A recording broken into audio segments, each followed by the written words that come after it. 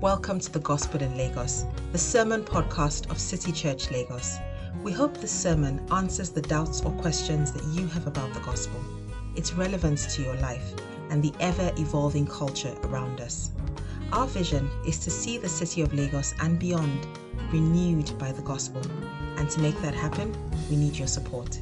You can do this by rating this podcast, following us, and giving through the Give tab on our website, citychurchlagos.com.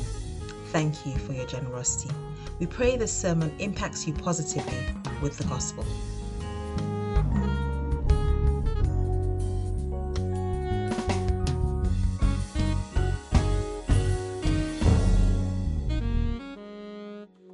So the Bible reading for today is from the first book of the Corinthians, or the first letter written to the Corinthians, chapter 15, verse 58.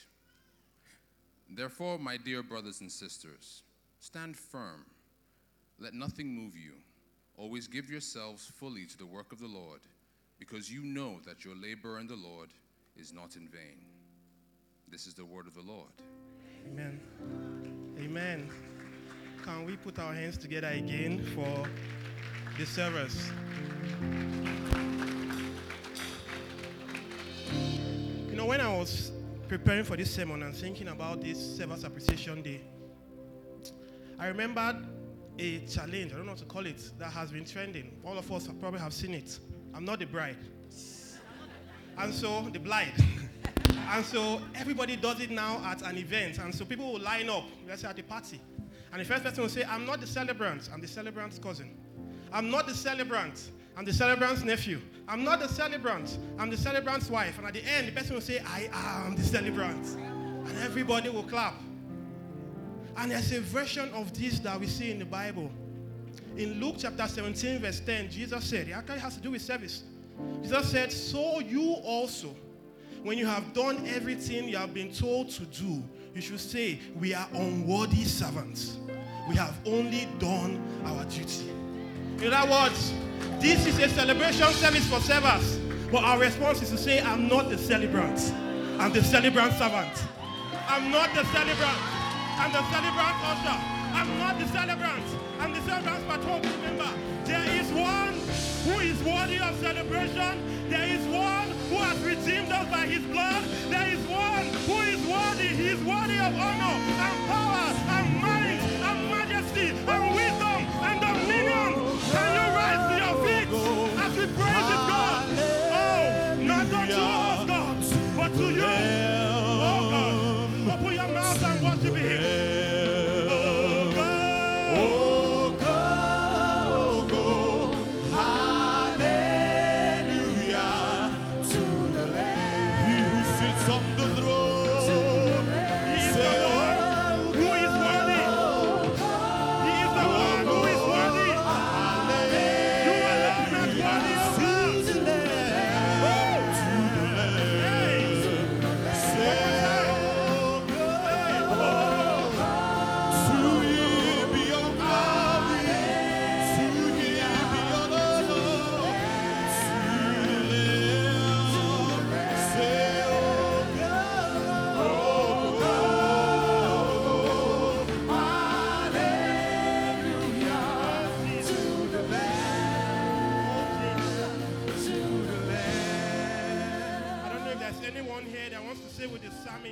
In Psalm 115, not unto us, O Lord, not unto us, but to your name give glory because of your love and your faithfulness. I don't know if there's anybody here that wants to say like David, thine, O Lord, is the greatness and the power and the glory and the victory and the majesty. For all that is in heaven and earth is thine.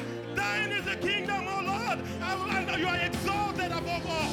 Lord, we worship you. We give you praise. We give you praise. We give you praise. And this is our confession. We won't stop praising you. We won't stop praising you. We won't stop loving you. Forever, forever, forever, forever, forever. Hey. Forever and say we won't stop. We won't stop praising you.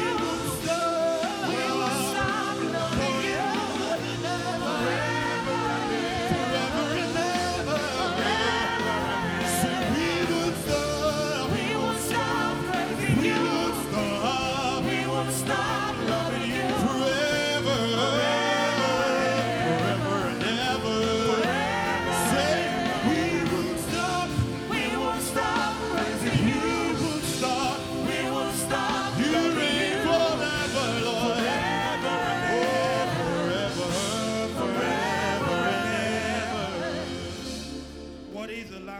slain, to receive power and wealth and wisdom and might and honor and glory and blessing. Now unto the King eternal, immortal, invisible, the only wise God, be glory and honor forever and ever and ever and ever and ever and ever and ever and ever and ever and ever. Oh, go, oh, go.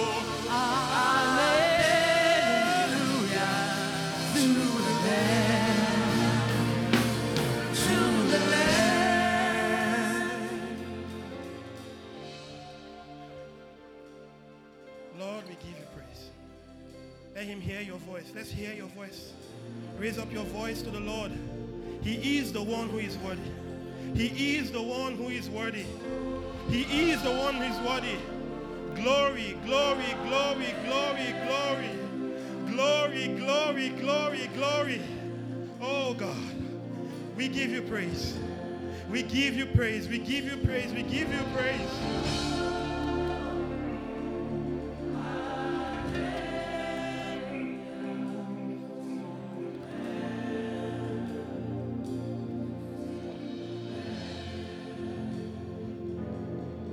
Father, we thank you for this time that we're about to go into. We ask, oh God, that it will please you to bless us with your word. We ask, oh God, that you open our hearts, that you open our eyes to behold wondrous things out of your word. Thank you, Lord, for answered prayers. We ask in Jesus' name. Can we put our hands together for Jesus?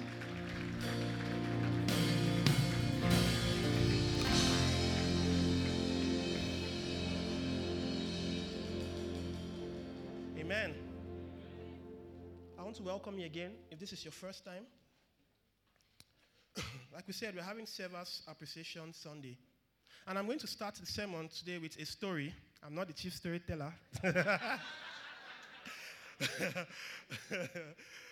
Well, I heard the story from Tedo, and Tedo heard it from his mom. Shout out to Mrs. Anom. It's about pipe organs. Pipe organs are those massive keyboards that we are often found in cathedral. That's the sound. Yeah, that makes that sound. So can you put a picture up of a pipe organ?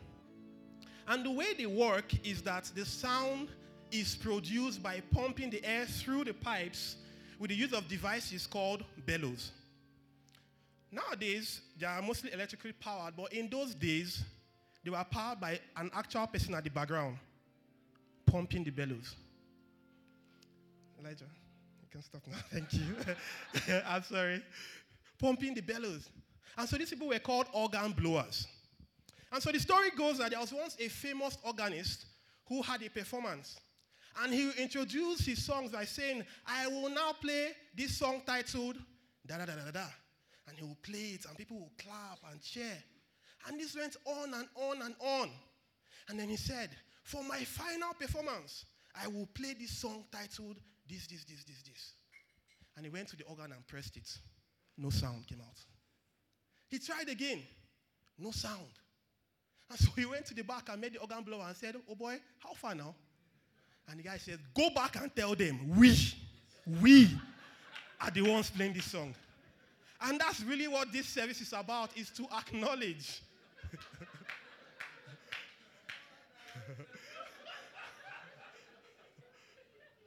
It's to acknowledge that there are a lot of people in the background pumping the bellows.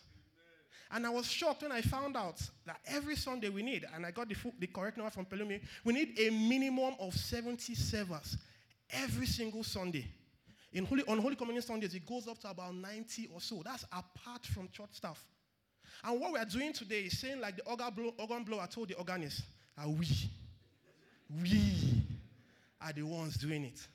And that everything you do for God through the ministry of City Church is valued, appreciated, and not taken for granted.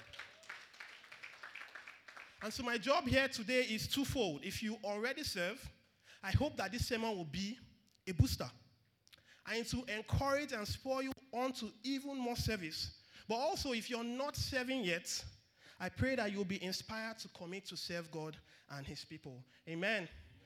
And so in this sermon we have titled Faithful Service. We are going to be considering two questions. Why should we serve? And how should we serve?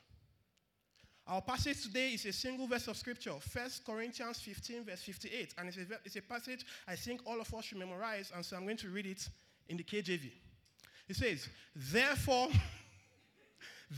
my beloved brethren, be ye steadfast, unmovable, always abounding in the work of the Lord, for as much as ye know that your labor is not in vain in the Lord. Can we read it together? Therefore, my beloved brethren, be ye steadfast, unmovable, always abounding in the work of the Lord, for as much as ye know that your labor is not in vain in the Lord. Amen. Now, if you look at the beginning of the verse, how does it start? It starts with a therefore. What does therefore mean? Therefore means as a result of this. And this tells us is that even though the message of the verse seems straightforward, we will lose some of the meaning if we do not go back and check what has been said before. It means that for it to make the most sense, we must ask ourselves, what is the therefore? Therefore. As a result of what? Now, I'm not the person that invented that. Now, what had been happening was that, if we go back to the top of the chapter, some people in the Corinthian church had been teaching that there was no resurrection. And so Paul took the whole of chapter 15 to explain to the Corinthian Christians Jesus' resurrection and its implications for Christians. And so, if I were to summarize the message of verse 58, Paul is saying, because of Jesus' resurrection, commit yourself to the work of the Lord. Because of Jesus' resurrection, commit yourself to the work of the Lord.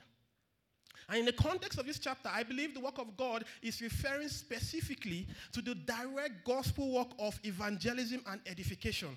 In other words, what the church does. See the argument Paul makes in verse 30 and 32. And as for us, why do we endanger ourselves every hour? If the dead are not raised, let us eat and drink, for tomorrow we die. He's saying, yes, everything I do to God's glory is the work of God. But there's also a particular work that I am doing for God that will be totally useless if the resurrection were not true. Does that make any sense? And so, if I were to summarize the verse again, it's saying, because of the resurrection, commit yourself to the kind of things that the church does. Be committed to the mission of the church. Why? Because of the resurrection. Why does he give the resurrection as motivation? He does this because the resurrection is proof that the gospel is really true. Think about it. If Jesus did not rise from the dead, all we have is a Jewish peasant that was killed like a criminal, and we have no reason whatsoever. In fact, it would be insane to believe any of his claims. Without the resurrection, the good news is fake news. That's what we see in verse 17. If Christ has not been raised, your faith is futile. You are still in your sin. But the Bible tells us from verse 4 that not only was Jesus raised on the third day in accordance to the scriptures, he appeared to Cephas, that is Peter, to the 12 and to more than 500 of the brothers and sisters at the same time, most of whom are still living.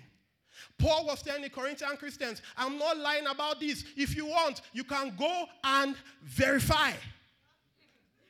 The resurrection is proof that the gospel is really true. But what is this gospel? Here's the definition. The gospel is the good news that God has made the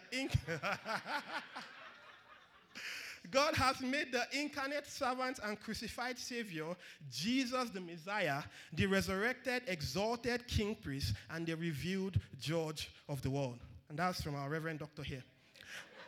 And so, if we use therefore, the therefore at the beginning, to link verse 58 to the rest of the chapter, it is saying that if the gospel is true, to break down the definition I talked about, if it is true that God became the man Jesus and lived a perfect life and died for our sins and was raised on the third day and has ascended to heaven and is reigning in power and we return to judge the living and the dead, if this news is true, because this news is true, then it should cause you to serve God in a certain manner.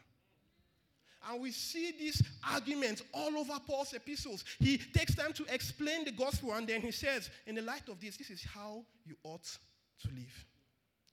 The most famous one, I think, is in Romans chapter 12, verse 1, and we see that word again. Therefore, I urge you, brothers and sisters, in view of God's mercy, to offer your bodies as a living sacrifice, holy and pleasing to God. This is your true and proper worship. The word translated proper from the Greek is the same word that means rational, logical. In the KJV says and renders it as your reasonable service. Romans chapter 12 verse 1 is making the same argument as 1 Corinthians 15 verse 58, that the only logical response to the news of what God has done and will do for you in Christ is a life of service to God. I came across a video a few weeks ago. It's an interview of a guy called Henry Alozier, that guy. And he was the best, this guy. He was the best graduating student at the Federal University of Technology, Owerri. And if you know anything about FUTO, it's a notoriously difficult school. And so this guy was asked how he made it, and here's what he said. And I quote, "What led to this is my background. My dad is a carpenter. And each time while I was in school, I tended to see the image of him working. The image of him driving nail into wood kept recurring in my subconscious. And whenever I saw that image, I was motivated to work harder." Guess what? He not only graduated with a first class, he graduated with a CGPA of 4.93 over 5. Because you see, there's a difference between someone who is in university, because that's what happens after secondary school, go to school, and somebody that knows, somebody that understands, somebody that realizes that he's only there because of someone else's sacrifice. And our case is much more than that, because the Bible tells us for a good person, someone might possibly dare to die, but God demonstrates his own love for us in this: while we were still sinners, Christ died for us. And so our verse says, therefore, because of this, because the gospel is true. And Paul goes on to describe our response with adjectives that I think are deliberately expansive. Steadfast, immovable, abounding. It's almost as if he's trying to say, you need to serve God in a way that shows that you understand the gospel. You need to serve God in a way that shows that you understand that nails were driven into our Savior's hands, that he carried the wood of the cross for your sake. You need to serve in such a way that shows that you understand that your sin caused the perfect sinless Son of God his very life. In other words, the only logical response to the gospel is for us to say, dying for me was the most he could do. Living for him is the least I can do. Therefore.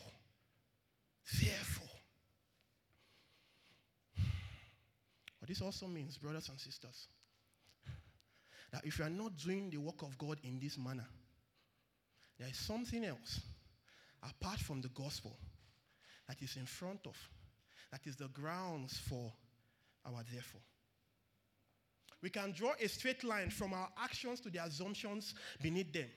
There is nobody that is not serving because they are too busy, or because they are too reserved, or because they are too unqualified, or because whatever excuse we have. No, the real reason we are not serving as we ought is that there is something else in front of our therefore. There is something that is answering the question, why do you live the way you do? And I want to ask us this morning, what is in front of your therefore? Why do you act the way you do? Maybe what is in front of your therefore is your comfort. And so, of course, you measure everything by that metric. And so, at the slightest hint of inconvenience, you're out. Maybe it's your significance. And, of course, you only want to serve in front-facing roles, in roles where you can be perceived as impressive. Background roles do not concern you. Maybe it's control. And so, if things are not done your way, or you're not the person in charge, you will not give your best. And I can go on and on and on and on. But the summary is this: even though it manifests itself in different ways, more often than not, what is in front of your therefore is you. And that's why even worse, many of us do not even serve at all. Because we have a deeply rooted tendency to find the focus of our lives in ourselves. And so we approach even God with a consumer mindset. It's all about what I can get and how I am served. And so we'll say things like, I'm just here for the word. And after that, I'm off. I don't want to get involved because I like to mind my business. I didn't feel up to coming to church today, so I stayed at home. Do you see? It's all about your convenience, your benefit, how you feel, you. And you know what the Bible calls this self-centered way of living and thinking? The Bible calls it the flesh.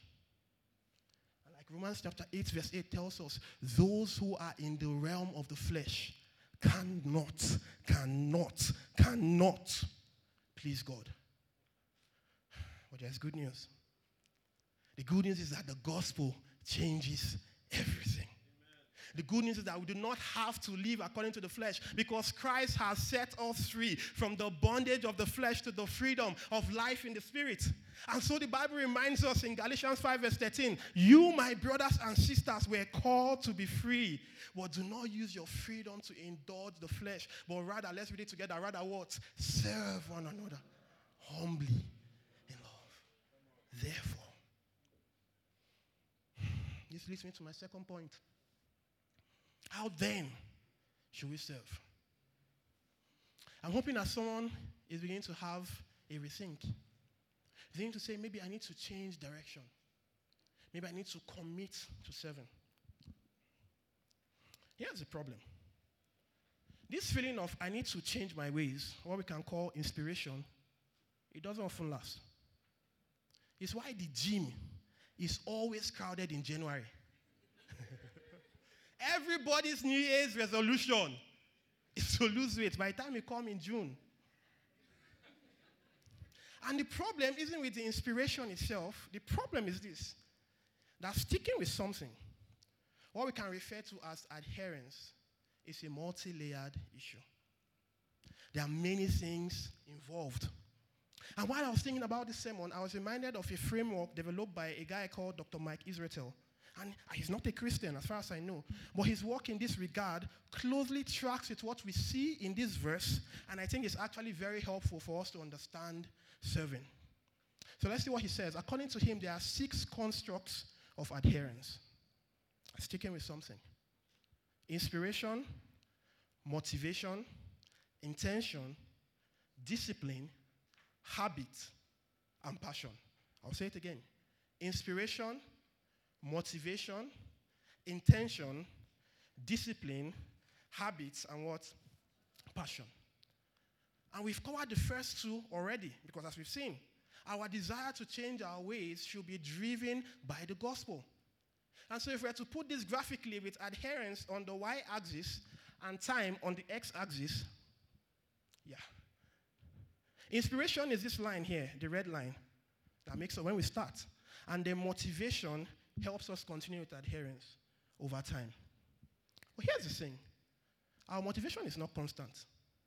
It waxes and wanes. And that's why it's represented as a wave. We say it all the time. We are gospel amnesiacs. We forget the gospel often. And this is why we need to hear the gospel over and over again and learn to preach the gospel to ourselves again and again. Because like the hymn says, we are prone to wander. And so, if we rely on motivation alone, today you're up, tomorrow you're down. Today you're up, tomorrow you're down. It can be hard to progress in our work for God.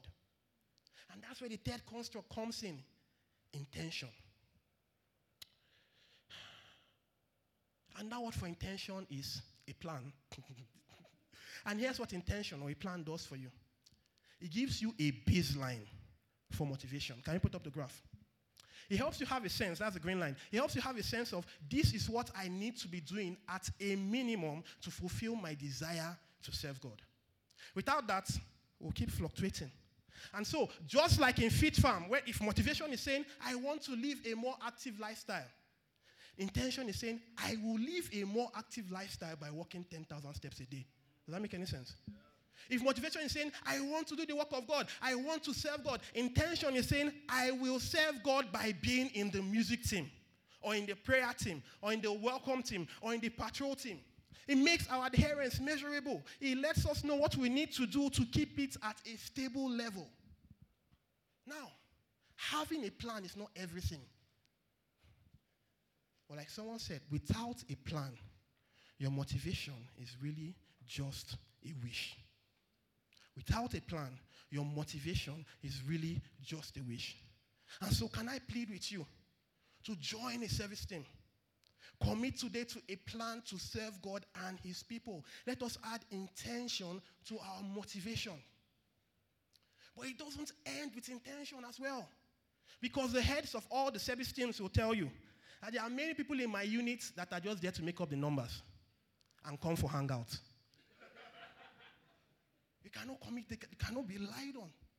And so the question is this: what is the difference between two people who both have motivation, who both have a plan, but one of them turns out to be very committed, and the other one, you have to make a backup plan anytime you schedule them? We see it in our verse. Paul says, let's go back to our verse. Paul says what? Therefore what? Be steadfast and unmovable. The word there is talking about being strong, firm, being stationary, to be reliable. But the question is this: how can you be steadfast when, like we said, your motivation waxes and wanes? How can you be immovable when your motivation is moving up and down? What we need in addition to our motivation and our intention is discipline. I know we don't like to talk about it.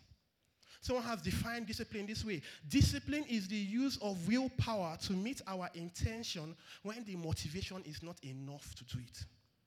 Because when we are motivated, we are doing the most. You don't need willpower when you're motivated. It's like being a cool auntie. You're there for a good time, not a long time. Hey, baby, baby, baby, baby, baby, baby, baby, baby, baby. Once you're tired, oh yeah, take your tin. The admonition to be steadfast is not for the good times.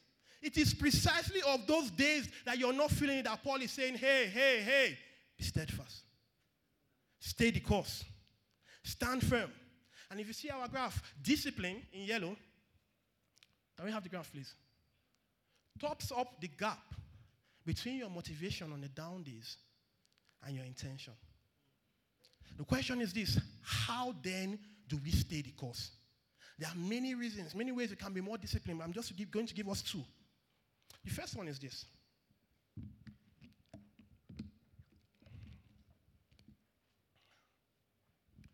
The first one is this.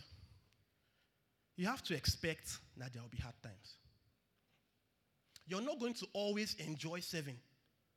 There are days when you're supposed to be in church at 7 a.m., music team, and you just want to roll over in bed. And expecting that days like this will come is already half the battle.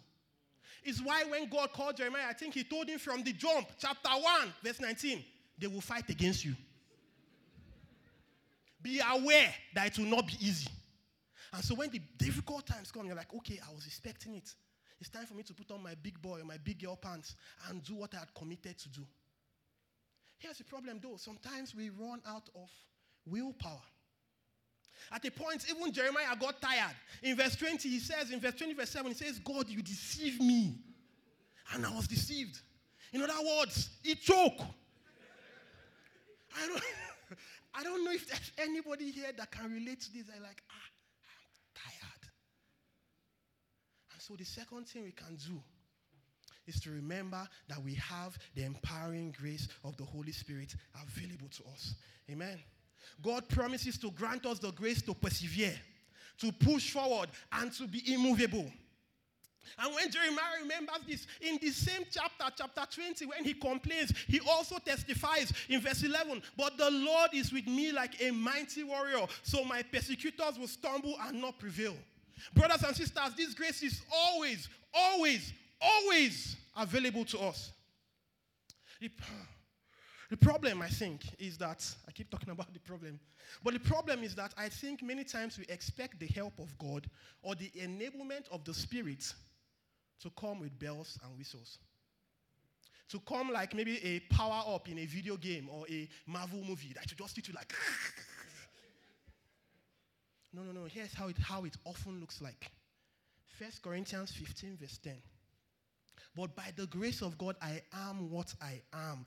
And his grace to me was not without effect. No, I worked harder than all of them. Yet not I, but the grace of God that was with me. Many times, God's empowerment just looks like you showing up despite how you feel and getting things done. It doesn't always get easier, but God sustains you through it and gives you the grace to dig deeper. And it's my prayer for you, if you're a server, that you will not faint in the day of adversity. That God will renew your strength and cause you to run and not be weary in the name of Jesus. And this is a good place to end. But Paul doesn't end there. He doesn't only exhort us to be steadfast and immovable. He also says what? Abound in the work of the Lord always. I think it makes sense for us to look at this list sequentially. Because I think that's how it works. Abounding comes about as a consequence of standing firm and refusing to be moved. Let's consider the word abound. The word there means to overdo. What does it mean? Very simple. There is do. To abound is to do over the do you have done before. To abound in the work of God is to exceed expectations. To go above and beyond, to excel at the task you are assigned. And Paul is saying, guys, meet the level of do, then overdo. And I think it's a two-step process. We first abound in diligence, and then we abound in skill. We abound in diligence, and then we abound in skill. And it can be frustrating to talk to people who are already skillful, because if you ask them, how do you do it? How are you always serving? God, so for me. They'll probably just say, I don't know. I just do it, I guess. And our conclusion then is to say, it's like this thing is follow como. I could never do it. In the words of my former governor, if he didn't there, he didn't there. No. That's not how it works. Here's how it works. You cannot overdo if you do not first do. You cannot overdo if you do not first do. You get to abounding by being steadfast and then being steadfast some more. It's like climbing uphill. If we keep at it, it's hard, but if we keep at it, eventually we'll experience the momentum of gliding downhill. And if we go back to our graph, we'll see we still have bad days, but because we have kept at it, can we have the graph up? If you notice, not only is adherence going up, the amount of willpower that you need to meet your intention on the bad days is getting smaller and smaller. And I've watched someone go through this process in serving God, and so I'm just going to talk briefly about her. My wife, Tomisin.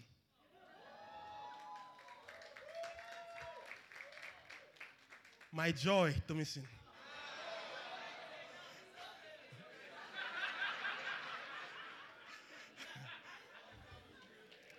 Tomisin does a number of things in church. She serves on the welcome team. She's in the ushering team. She's in City Kids. But she also serves on the Bible reading team. And I'm not biased. Well, I'm a bit biased. But she's actually one of the best readers on that team. How did she get there? I'll tell you, and she actually still does this, by the way. When she's assigned a text, she prints it out, then practices it over and over. But she doesn't stop there. She then goes to her Bible app and listens to it being read so she can be sure of the pronunciations of the names. But she doesn't stop there.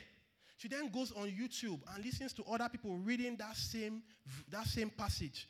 Over and over again, she's taking note of their diction and their cadence. Then she goes back and practices it again and again.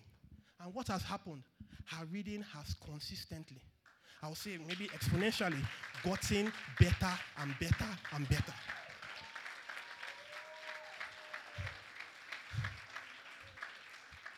Like that famous paraphrase of Aristotle says, we are what we do repeatedly. Excellence then is not an act, but a habit. Habit comes from the Latin word habito. It means to live in. It means that something is now ingrained in you. Why? Because you have done it over and over and over again. And you can say, oh, this sounds like a lot of work. And maybe it is. But hear what David says in 2 Samuel 24:24. I will not offer to God burnt offerings that cost me nothing. Commit to abounding in diligence, and you will see yourself abounding in skill. There's one more level of abounding that we can get to, that I believe God wants all of us to get to.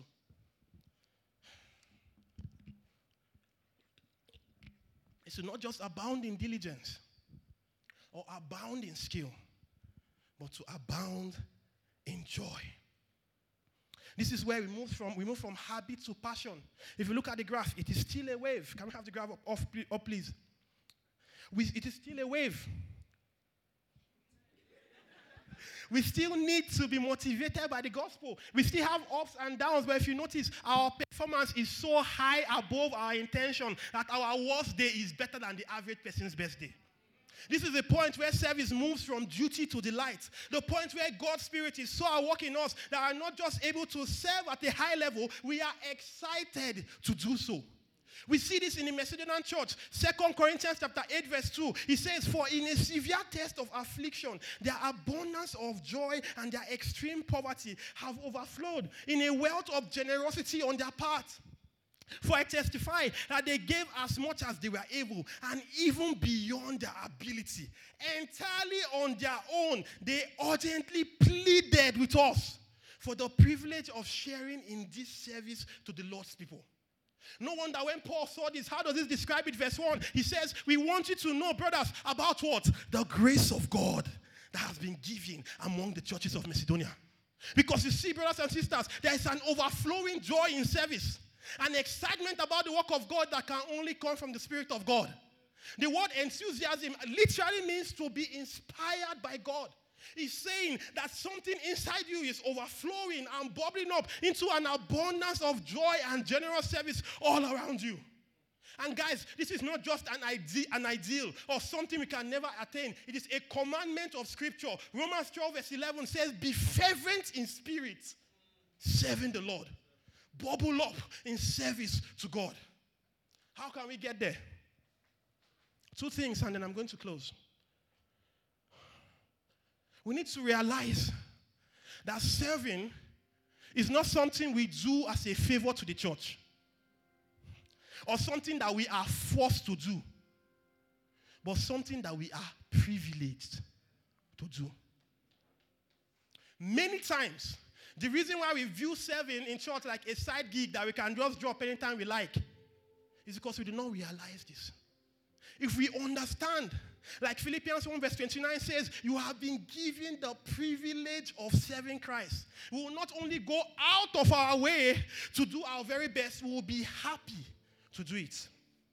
And that is why the patrol team will say, we are not going to wait for church to give us tools, but we will raise money among ourselves to produce branded raincoats and rain boots and umbrellas so that we can serve God's people. It's why Tedo and Auntie Delmo will say, because we teach city kids, we will commit to paying for training out of our pocket and go all the way to Aja on Saturdays and Sundays, including public holidays, for an entire month so that we can do the work of God better. Why do they do this? Because they realize that it is a blessing and an honor and a privilege to be able to do the work of the Lord. And we can ask God for grace to serve in this way. That's the prayer we pray every weekday in my family that embodies this. And here's how it goes.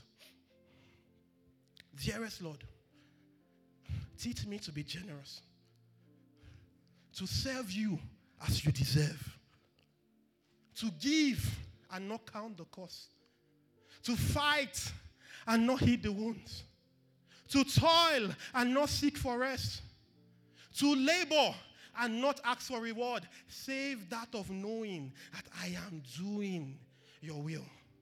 Through Christ our Lord. And if that's your prayer as well, can I hear you say an amen? Amen. The second motivation, I'm rounding off now, is right there in the passage.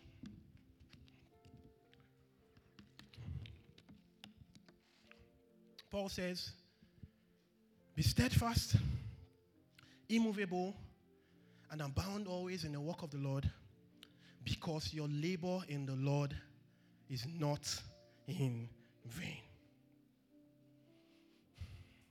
Last time we were talking about how our service is a response to what God has done for us in Christ. And there's a sense in which our service means nothing, because we could never measure up to God's kindness. It's a rounding error. But there's also a sense in which it means everything, because it truly, actually matters. And sometimes God actually allows us to see how our service is changing lives. Maybe you hear a testimony. Maybe you see someone that God has used you to help, and it just hits you like, oh my goodness, I'm actually making a difference. This realization can energize you and fill you with joy in service.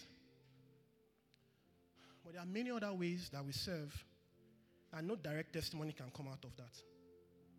Maybe your work for God is truly being in the background, pumping the bellows. Maybe you're one of the projector guys, and the only time we notice your team is when there is in the one Sunday, in maybe 10, that there is a mistake. And everybody will just turn angry. Look at them. What are you doing? What are you doing? It can be tough to find joy in those types of situations. And yes, we are talking about service, but sometimes some of us look back on decisions we have made for the sake of the gospel that may have resulted in broken relationships or lost opportunities or hardships in life. And sometimes we cannot say it out loud, but sometimes we wonder, did we make a mistake? Is it really worth it? Have we wasted our lives? Brothers and sisters, if you're in these shoes, God sent me to remind you that if in this life only we have hope in Christ, we are of all men most miserable. God sent me to remind you that here in this world we have no abiding city, but we seek one that is to come, that is an heavenly. And God is not ashamed to be called your God, because he has prepared for you a city. And a day is coming when Jesus will return, when the Lord himself shall descend from heaven with a shout, and with the voice of the archangel, and with the trump of God. A day is coming when the perishable will be clothed with the imperishable, and the mortal with immortality. And then will come to pass the same which has been written: death has been swallowed up in victory. And on that day, the Son of Man, the one before whose face the heavens and the earth flee, will sit on his glorious throne and give to everyone their just reward. And we are promised, brothers and sisters, that all who labor faithfully for the Lord will hear him say, will hear the divine accolade, well done, thou good and faithful servant. You have been faithful over a little, I will set you over much. Enter into the joy of your master. Oh, my brothers and sisters, there is a reward. There is a reward. There is a reward. Listen to me. Nothing done for the cause of Christ is meaningless. Nothing given up for the sake of Christ is truly lost. Nothing done for the cause of Christ is meaningless. Nothing given up for the sake of Christ is truly lost. There is a reward. There is a reward. There is a reward. How can we be sure of this? How can we be certain? How can we know for sure there is a reward? And of course, the answer is, we can be sure because Jesus rose from the dead. Because of the resurrection, you can take it to the bank that faithful is he that called you, and he will do exactly what he has promised. And so I say to you, brothers and sisters, do not give up. Do not lose heart. Do not grow weary in doing good, because we shall reap at the proper time if we faint not. And so I tell you, therefore, be ye steadfast, unmovable, always abounding in the work of the Lord. For as much as you know that your labor in the Lord is not in vain. Shall we rise to our feet? Thanks for listening. If you found this sermon helpful, we hope you join us in the mission of renewing Lagos with the gospel by sharing it, rating this podcast, and following us. These actions help us reach more people with the gospel. You can also connect with us on various social media platforms via the handle @CityChurch